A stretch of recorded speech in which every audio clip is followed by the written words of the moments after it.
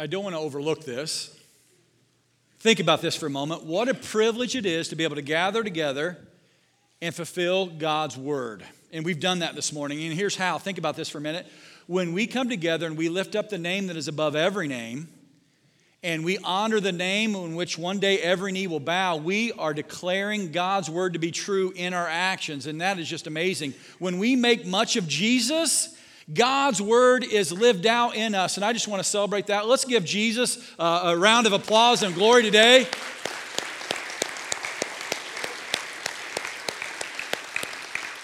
We can't ever take that for granted. It's such an amazing blessing to be able to give God glory. These are exciting times. I don't know if you caught wind of it last week. We mentioned this a little bit.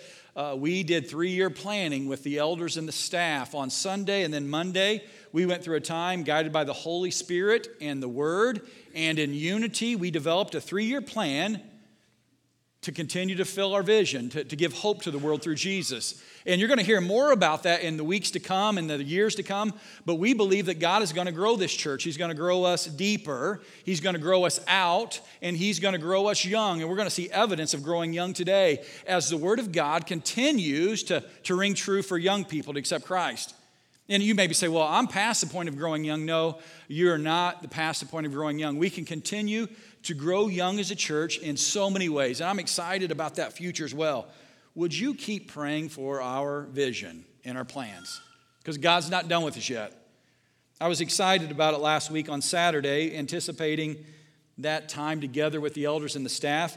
On Saturday, I was praying a lot. I had some time alone. I was working in the yard doing some reseeding of the grass. I mowed the ditch. I cleaned out the gutters. I just kind of kept busy, almost just focused on what was to come. It was kind of like making sure you kept busy to help time pass before Christmas. I was looking forward to Sunday and Monday. Part of that day, though, on Saturday, it was just Daly and I at the house. I have 4 boys, and they're all teenagers now, which is scary. And then we've got our daughter Daly. She's 8. And Daly and I were hanging out together. I was working in the yard. I would come back in to check on her. Most of that day she spent in the garage. Just kind of hanging out. She was playing with her cats. By the way, if you need a kitten, I can hook you up with a cat, okay? But she loves these little cats, and I would check on her, and I'd go back out and keep working. I was praying. One time I went in there. To my surprise, she had put all the cats back in their cage. It's a cage that's about 3 foot tall, and they can kind of crawl up, so we have to put a lid on it. And when they're caged in there, they're literally caged up. I said, Daly, what are you doing in here? She goes, I'm just watching over the cats, and that was kind of normal, but what was to really my surprise is she was sitting in one of our lawn chairs right in the middle of the garage. It was a high lawn chair. Her feet weren't even hitting the ground. In her right hand was a juice box. This is a big lawn chair. In her left hand was a bag of chips, a box of cookies, and a box of crackers. And she was loaded, just sitting there, just watching her cat. So I asked her again. I said, Daly, what are you doing? And she didn't miss a beat. She says, I'm sitting on a throne. And I said, Daly, why are you sitting on a throne? She says, because that's what queens and kings do. I tell you that, and it's kind of a funny story, and we might think that's silly of Daly to think she's a queen or king, but I wonder how quickly we make ourselves kings and queens. How quickly we sit back and look over our kingdom. For her that day, it was a bunch of cats, and she was loaded. The only reason she had 3 different snacks was because Tiffany wasn't home, okay? I wasn't paying enough attention of all that. But she had everything she wanted, and she sat down, and, hey, I'm a queen. I wonder what you've sat back and made yourself king or queen of. And how ridiculous you and I look when we do that to God. The Word of God talks a lot about this. This is what we're going to focus on today. Do not become prideful. Do not become proud, but live a life in humility. I love the way Ben led us through so far today, and we've got one more song I'm super excited about, a reminder that Christ is the one who humbled himself, and yet through that humility he is glorified. Yet when we humble ourselves, we too will be lifted up. But what do we do when we lift ourselves up prematurely? The Bible says time and time again to humble yourself before the Lord. Today we're going to wrap up this series guided by this book. This book is full of scripture, but it's been a good guide for us to get a handle on stewardship because we live in this world of too much. This world that we can surround ourselves with much more than a juice box and a bunch of snacks. We surround ourselves with garbage of the world, and then we have so much around us we can't even see who we belong to. The first week we were reminded by Moses to be grateful, to show gratitude. Week 2, D reminded us to be content. And you can be very content. Some of my most passionate and content-filled days were where there was very little around me. It was just God and I, or maybe my wife and I, or one of the kids and myself. Yet we try to fill ourselves with too much at times, and D remind us to be content in Christ. Last week, Gary reminded us to trust Him no matter what. And today we're going to dive into God's Word and see that we need to be humble. Philippians 2 that Ben already read says, your attitude should be the same as Christ, who humbled Himself. I wonder if you've got yourself on a throne today. If you do, this could be a little uncomfortable at times. If you've made yourself king or queen, this may step on your toes a little bit, but this is for all of us that Paul tells us to not think too highly of ourselves. Look back to the text from the first week where it's telling us to remember, but in this text I want you to look for today this context of not being proud, of being careful not to think too much of ourselves. Look what it says. Moses is telling the Israelites before they move into the promised land to be careful. He says, you're going to go in the promised land and things are going to be so amazing. You've been eating manna and quail, and that's it, for 40 years. There's going to be meat, there's going to be grain, there's going to be bread. You're going to love it. But when you have eaten your fill, be careful. Look what it says. When you have eaten your fill, be careful. Be sure to praise the Lord your God for the good land He has given you. Notice He's reminding from the beginning, He's given you this. That is the time to be careful. Beware that in your plenty you may not forget the Lord your God. For when you have become full and prosperous, and you have built fine homes and live in them, when your flocks and herds have become very large, and your silver and gold have multiplied along with everything else, be careful. Guys, He's telling these people who have nothing to be careful. What do you think His message for us would be today? Get off your throne, be careful, understand this all comes from God. And then in the main text, He would go on to tell them that I've taken you through the desert to test you with manna and quail to prepare you. And He says this, don't become proud at the time you forget the Lord. He did this to humble you and test you for your own good. He did all this so you would never say to yourself, I have achieved this wealth with my own strength and energy. Remember the Lord your God. He is the one who gives you power to be successful. Man, that's a loaded statement right there. It is God who gives you power to be successful. In order to fulfill the covenant He confirmed to your ancestors with an oath. God is saying through Moses, I'm going to do everything you said, and I've let you have success so that your promise will be fulfilled through me. But be careful that you don't forget. Beware that you're going to be tempted to become proud. When you have big houses, when your herds increase, when your refrigerators are full, when you've got 2.5 cars, and all these things are happening, be careful that you stay humble. But it's hard to stay humble because pride comes so quickly. My daughter is 8, and she's attracted to the idea of being a queen. I wonder what you've been distracted by. Wonder why pride has slipped in. In Proverbs 6, God's word says this, that He hates pride. There are 7 things in Proverbs 6 that God declares that are despised by Him. He lists things like lying and murder. You're like, oh, we know that. But you know at the top of the list of Proverbs 6, the number one thing that God says first that He despises is a prideful heart. Dee reminded me this week, well, Tyson, that's probably because pride and the sin of pride produces all these other things, including murder, sin, adultery, theft. All these things often flow out of pride because we want what we want because we've got to stay on the throne. And God's word says, stop being prideful. Think back to Genesis in the garden, Adam and Eve. They're walking there in paradise. And God says, hey, this is all is yours. We're going to be in this perfect relationship. But I'm God and you're not. What I ask of you, the boundary is that you don't partake of this tree, of the tree of knowledge, that has this idea that your eyes will be open. And Satan tempts him. He's like, you're worthy enough. You deserve to know what God knows. And if you know what He knows, you'll be like God. And they consume that from that tree for the purpose of their own gratification. And that pride led to the fall and sin entering into the entire world. And God says time and time again, be careful not to become prideful.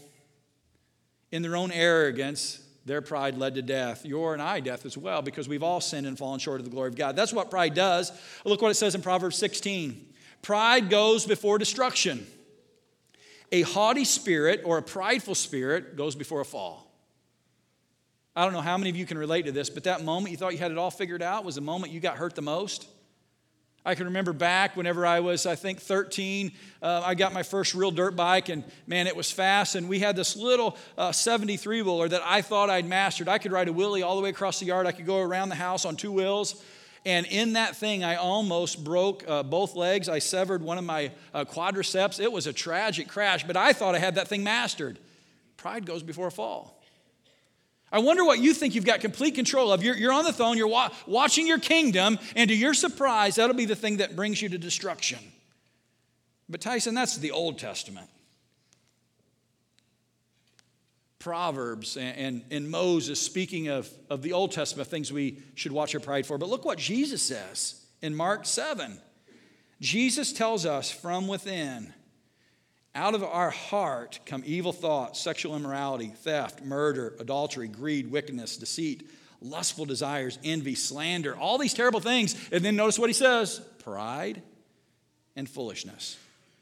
All these vile things come from within that defile you. So he says, resist them.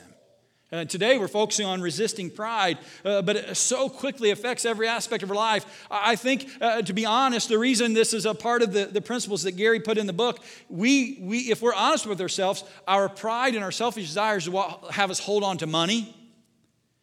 And while pride affects every part of our life, it greatly affects and deceives us about handling money and our resources. So we have to stay humble.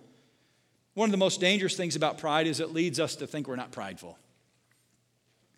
Pause for just a second. Think about the most maybe arrogant, prideful person that you know.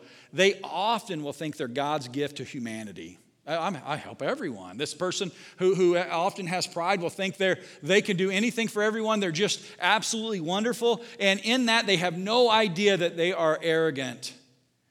I can think of a few politicians, a few movie stars that are like that.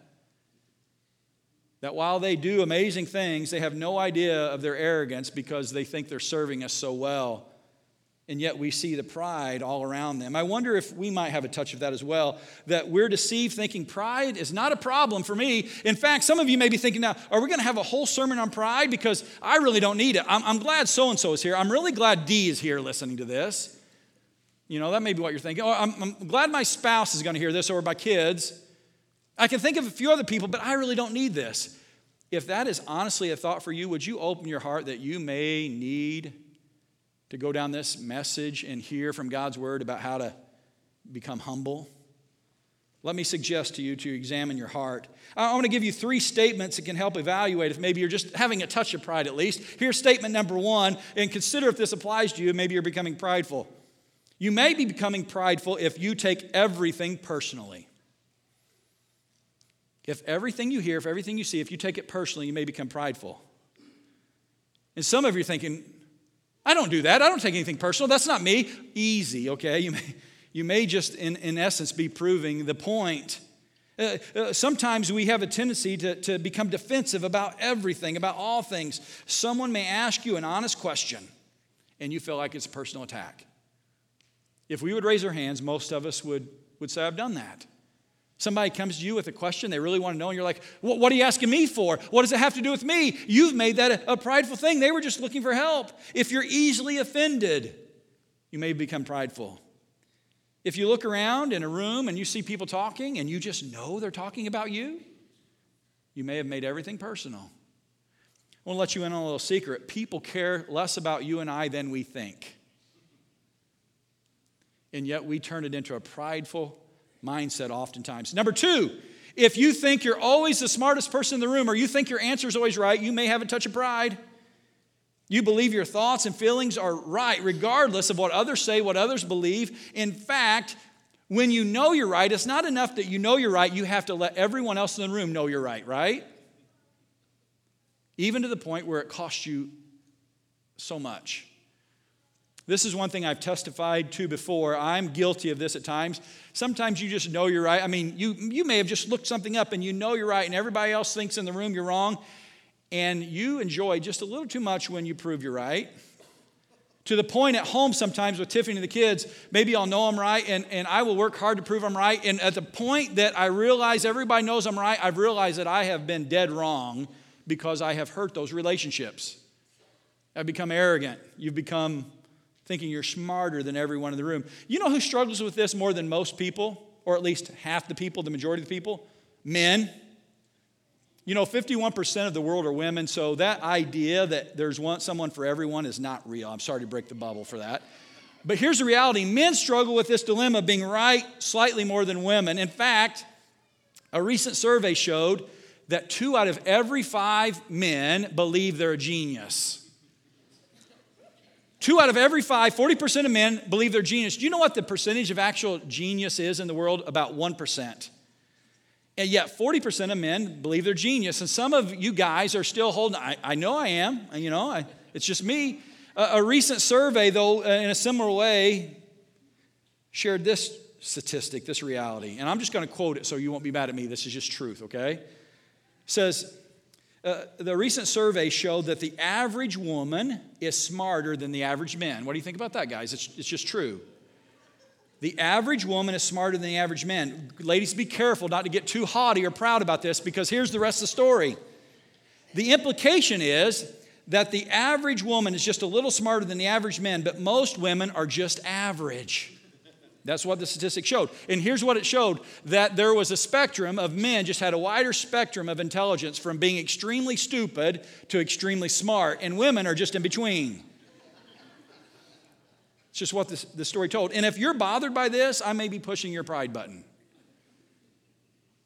But really, if you're always trying to prove you're right, maybe you really need to realize you're wrong and need to be humble. Because here's what the Bible says in Proverbs 13:10. Pride leads to conflict.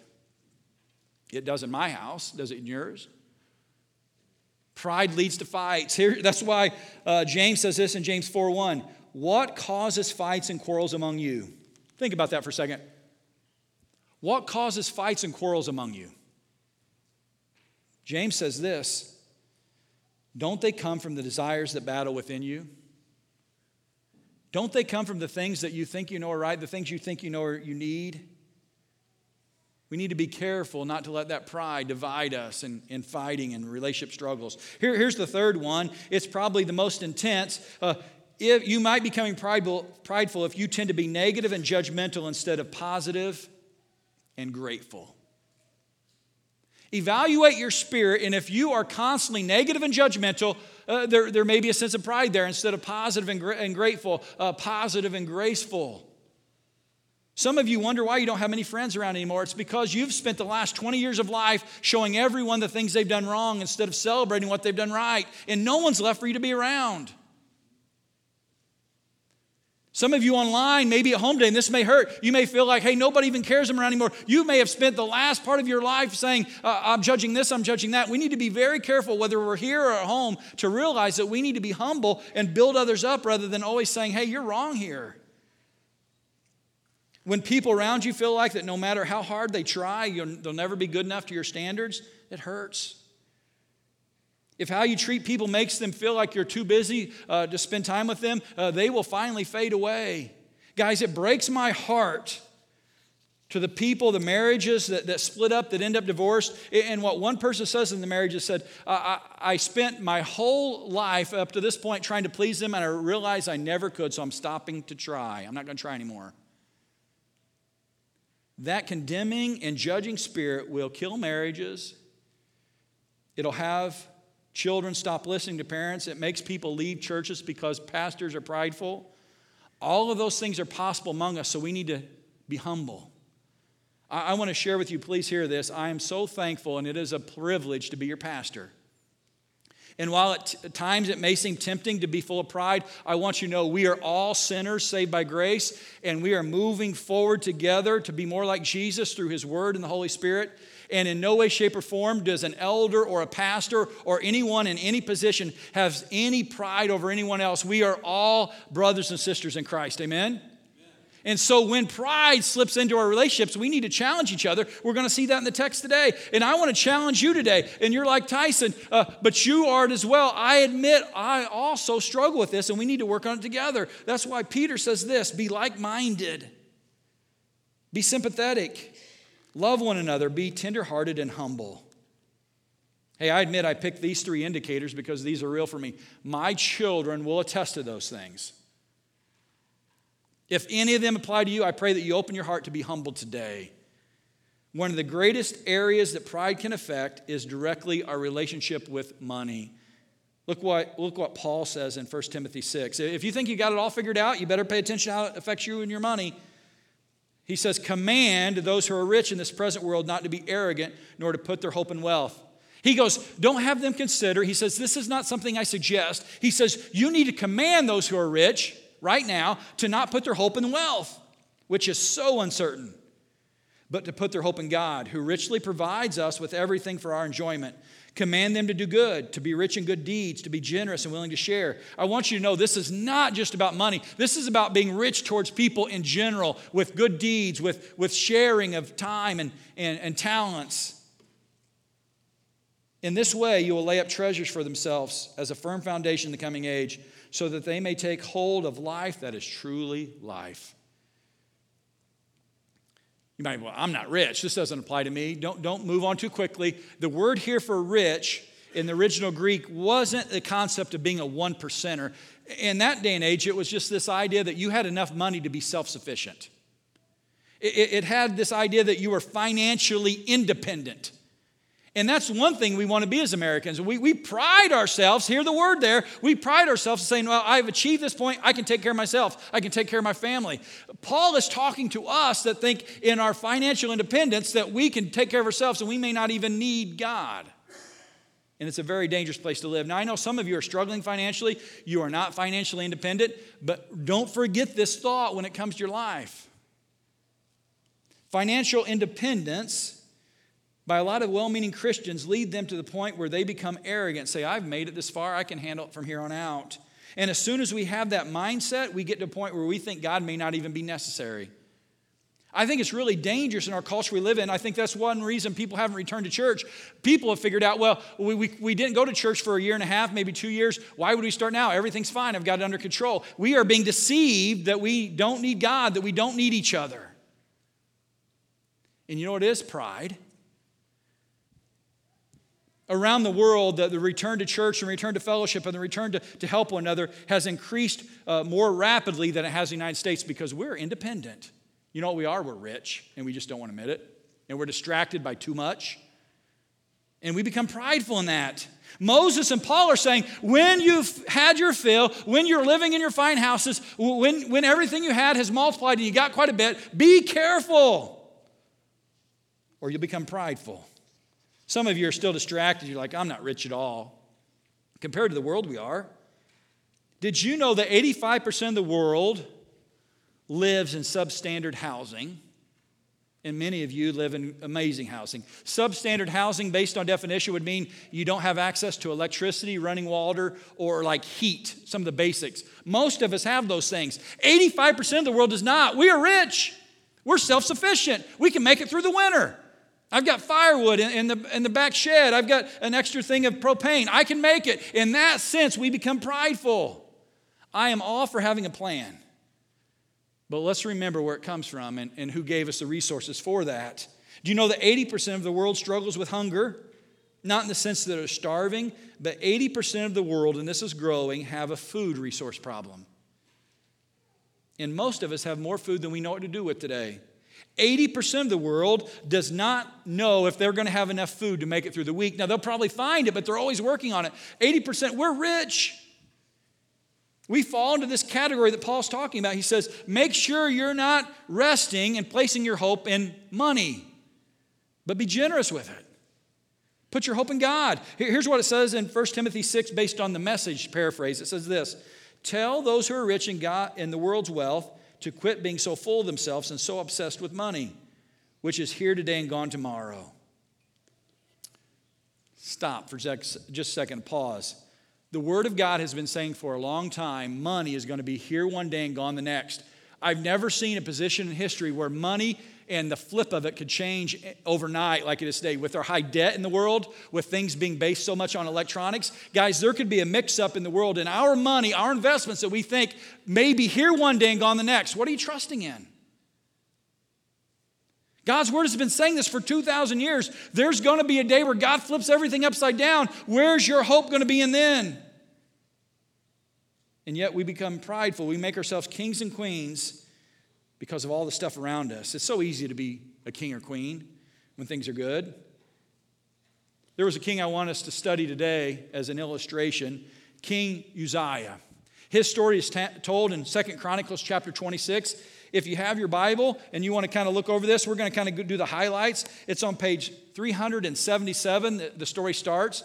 King Uzziah was a really interesting king. He became king at age 16. He's not the youngest king of God's people, the Israelites, but he's one of the youngest kings ever to become king. And you're like, well, that's really cool.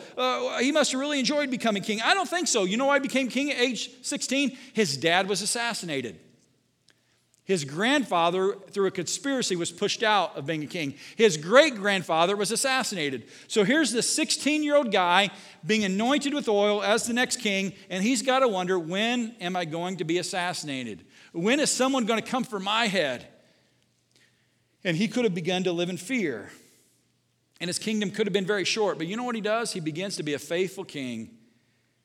And instead of having natural fear and holding on to his throne, he pursues God and has a reign for 52 years. I want to point out 5 things that he did really well. And be ready for pride to come into his life, though. The first thing the Word of God says, look at verse 4. It says, he did what was right in the eyes of the Lord. I want you to know he lived to please God. One of the things that we're tempted to do as we sit on our thrones is please ourselves, feed ourselves, take care of ourselves. As he set out to be king, the Bible makes it clear that he did what was right, not in his heart, but in God's eyes. He pleased God. I wonder who you try to please. Sometimes maybe your spouse, maybe the kids, maybe your pastor. But how many times are you really setting out to please God? I want you to see there was a blessing in this young man's life when he set out to do what was right in God's eyes. Secondly, he pursued God. Because you can't just say, I want to please you, God, and then don't look into his word. Don't try to pursue him. He pursued God. Look what it says in verse 5. He set himself to seek God in the days of Zechariah. Now, who's Zechariah? Think about this. His dad is dead. His grandfather is gone. His great-grandfather's been dead a long time. He has no mentor for his life. He's wanting to know how to be king. Most young boys or young men at age 16 don't even know what the next day is going to do, and he's going to be the king of the whole kingdom. He's like, I need to pursue God, and I need to seek him. So he put his life around a man named Zechariah. Zechariah was the prophet of the day. Zechariah was a tremendously godly man. Zechariah became Uzziah's mentor, his discipleship partner. In the Word of God says here in the Scriptures that Zechariah helped him fear God. Instead of being prideful, Zechariah says we need to trust God and fear him. And that kept him humble. This sounds a lot like what we call discipleship today. Whether you're being discipled by a parent, a grandparent, an older friend, each of us need to have someone that we're gaining in our lives through God's wisdom like Zechariah. And each of us need to be mentoring someone. I want to challenge, if you're 16 years old here today, have a mentor and be mentoring someone. And you'll be blessed. If you're 86, have someone that you're still being mentored by and being mentored someone. This is what discipleship is. It's iron sharpening iron. It's helping each other take a step towards Jesus. And a little bit, Callie's going to get baptized. I love the fact she's being mentored by this whole clan up here of people. Who are you mentoring? Who are you being mentored by? Zechariah mentored this young king. I want to give you parents a chance for discipleship, to know how to train your children up in discipleship. There's an opportunity for a positive discipleship training through our Faith Pass. Here's a little commercial for it. On Saturday, November 13th from 9 until noon. It's one day. We're going to meet in the Family Life Center. If you have a child specifically from the ages of 2 to 7, because this is where discipleship and discipline starts. We don't wait till they're 16, guys. If we do, it's too late. Okay? And this is a class to help us discover how to control and overcome wrong and obnoxious behavior, and also to encourage good behavior and strengthen our relationships with our children.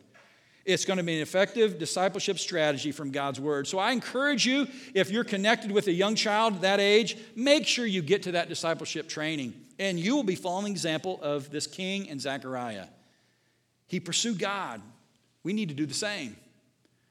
I commend you, parents, to make sure your children are in Sunday school and in youth group things and in a D group. It's important. Thirdly, this young king Uzziah protected God's people. Look what it says in verse 9. He built towers and fortified them. There's other material here, but the bottom line is he made sure God's people were safe. He built towers, and then in the towers, he built watchtowers so they could go out and see if somebody was going to attack. They fortified the walls. Guys, if you are a leader, a man or woman of God, and you have a family or something you're entrusted with, you are expected to protect it. Husbands especially, protect your families. More than anything, spiritually. Will there be times where we stand up physically for our families, or we would take up arms for our families? Absolutely. But shame on us when we think the only thing we need to do to protect our families is to make sure that the thief doesn't come in and steal them. We need to protect them from the devil who's trying to take their life. We have to protect our families. This king protected them by fortifying the defense. Guys, the best way you can protect your family is pray a hedge of protection around them by the Holy Spirit. Protect your families. Protect your wives. Wives, protect your husband in prayer. Protect the elders, a part of the church. This is all bonus material. It's not in the sermon. Protect your elders and the church staff by praying over them. This is Pastor Appreciation Month. You know, the best thing we would desire is that you would pray for us for protection. We need to be protecting God's people. That's what this king did. And you know what you are not when you're protecting people? You're not prideful. What a humble position to say, I want to protect them no matter the cost. Fourthly, we see that he provided for God's people. Man, I love this. It's right in the text. Look at verse 10. He had farmers and vine dressers in the hills and in the fertile lands, for he loved the soil. What that tells me is he provided for God's people by producing crops, by producing wine, by producing things from the soil, and it says he loved the soil.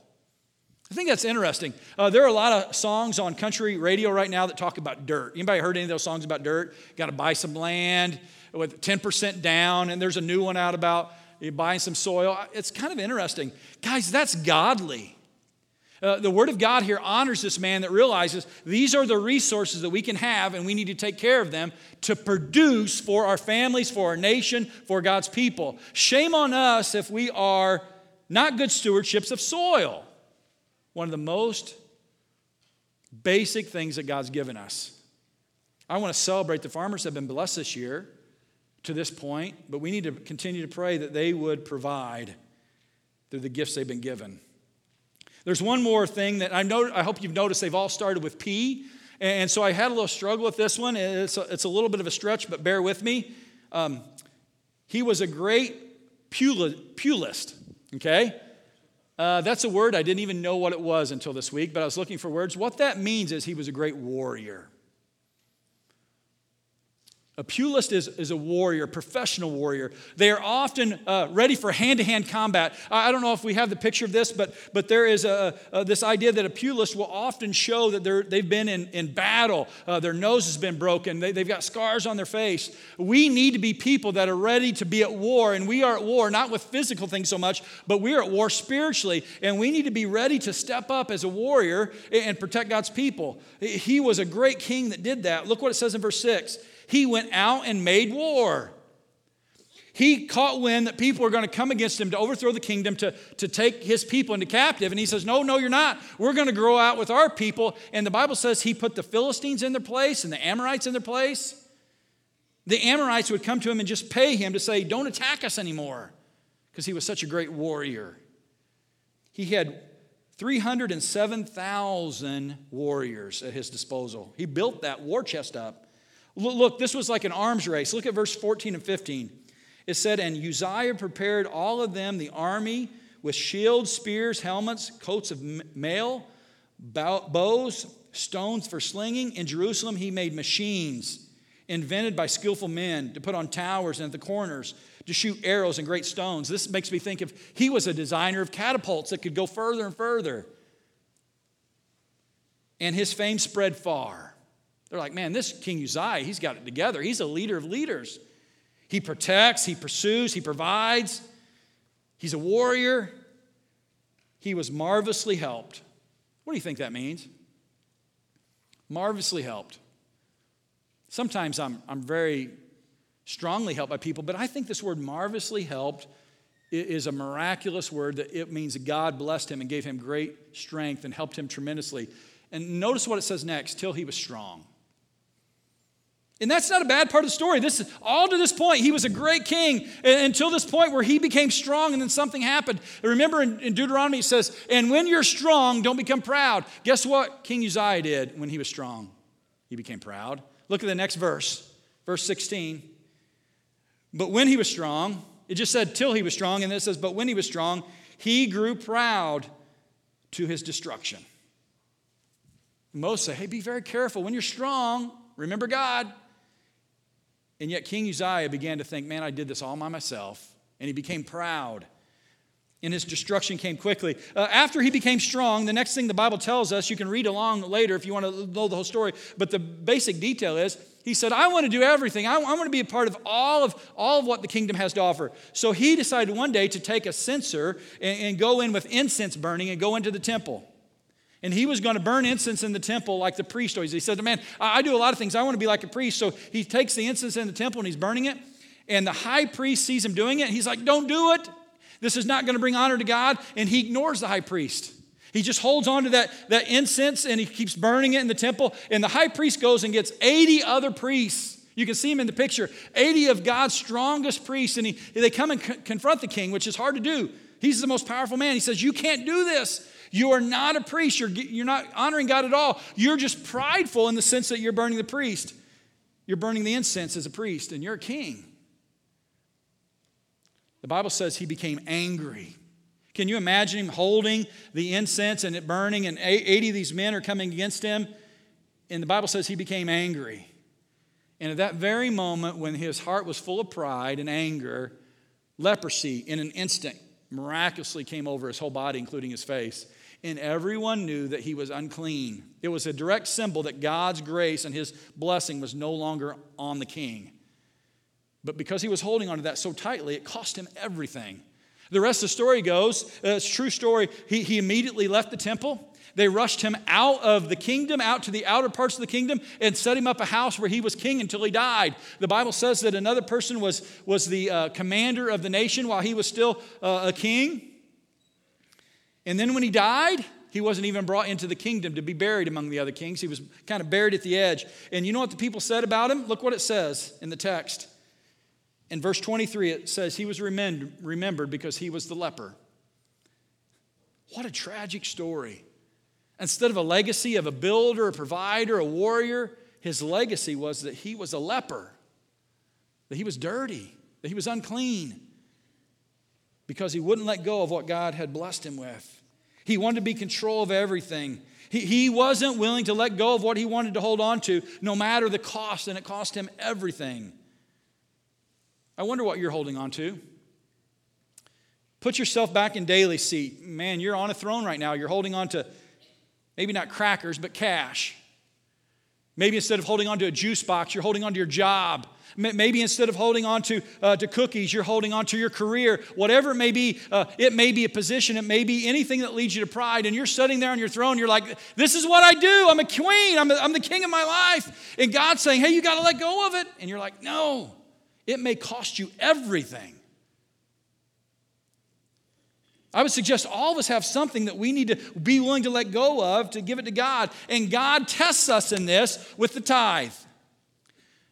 We talked about this last week. It's going to be very quick here. But God says, test me in this and see that if you don't give me, instead of holding on to it for yourself, if you don't give me the first 10% of everything, whether it's resources, time, or money, if you'll give it to me, I will bless you. But if you hold on to it, there's going to be a consequence. You're like, I knew you were going to bring that up again. And some of you are frustrated and you're angry right now. Be very careful how angry you become as you hold on to whatever it is you have, because it may cost you everything. Don't be mad at me, but understand this is a challenge from God to say, if you really trust me, if you're really content in me, if you really want to show gratitude, then be humble and quit holding on to stuff that really doesn't matter anyways. And every time I've done this, guys, this is a personal experience. When I've let go and offered to God what is rightfully His, He blesses me more than I ever have holding on to it. Every time. Let's go back to the text in closing. In 1 Timothy 6, it says this, command them to do good. Because it's not just about money, it's about doing good. To be rich in good deeds, to be generous and willing to share. In this way, we'll lay up for ourselves treasures with a firm foundation for the coming age, so that we may take hold of life that is truly life. Some of us are literally holding on to this incense that is nothing but smoke. Isn't this so ironic that what he was holding on to was smoke? It was going to vanish anyways in a moment, and he lost everything. And what we can hold on to if we let go of our life is life eternal, and it's firm. It's a foundation in Christ. I want to ask you today, if you're ready to let go of something, maybe it's part of your life, so you can hold on to what's really living in Jesus. Jesus said this, if you try to hang on to your life, you'll lose it. But if you give up your life for my sake, you'll save it. That's what the King Jesus did. Ben already talked about it. He says, in Jesus' position as God, he was fully God. He did not consider equality with God something to hold on to, but let it go and became a man and allowed himself to be crucified on the cross, even to the point of death. And when he let go of that, he claimed life for all of us. But Jesus is saying in much the same way, we've got to let go of our own life and give it to him. Today, I've got very good news. Callie Ports is going to do that today. I'm going to invite Tiffany in here, and you're going to be able to witness a person from this young generation accepting God as her Savior and saying, here I am, take me, Lord. So I want to have Callie and Tiffany come up, and Tiffany's going to take her confession. Good morning. Like Tyson said, this is Callie Port, and she comes today to declare her love for Jesus, and she just wants to live for him for the rest of her life, and she is here with an awesome, supportive family and friends to root her on. So right now, Callie, I would like for you to repeat after me. I believe that Jesus is the Christ, that Jesus is the Christ, the Son of the living God, the Son of the living God, and I accept him as my personal Lord and Savior. As my personal Lord and Savior. Awesome. Awesome. Woo-hoo. You ready?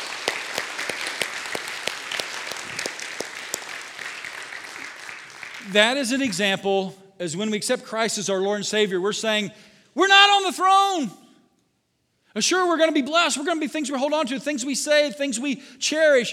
But I've given what is most precious to me to you, God, and entrust you with it. That's what Callie just did. And now we got to live it. Maybe today you've realized you did that a long time ago, but you've not been living it. Repent of that attitude. Can you imagine if that king Uzziah would have just been like, hey, here, priest, here you go. I'm backing off to my proper position as king, not as priest as well, that his life in the kingdom would have been blessed. But it cost him everything. Man, whatever you're holding on to, let it go. Give it to God. Would you stand with me? We're going to sing a song. Oftentimes during this time, we come to a song that is kind of slow in nature and maybe a little bit reflective. But guys, we're going to sing a song right now that is a song of declaration. The main language of the song is, I'm laying myself down. I'm letting go of all that I am so that, God, I trust you to lift me up. As we sing the song, if you need to let go of something, Dee and I would love to pray with you. Maybe just in your life right now, you just say, God, I've been holding on to this. I'm letting it go, and I'm living for you. Whatever it is, let's let it out in a celebration together. Let's sing. Father in heaven, we give this time to you. In Jesus' name, amen.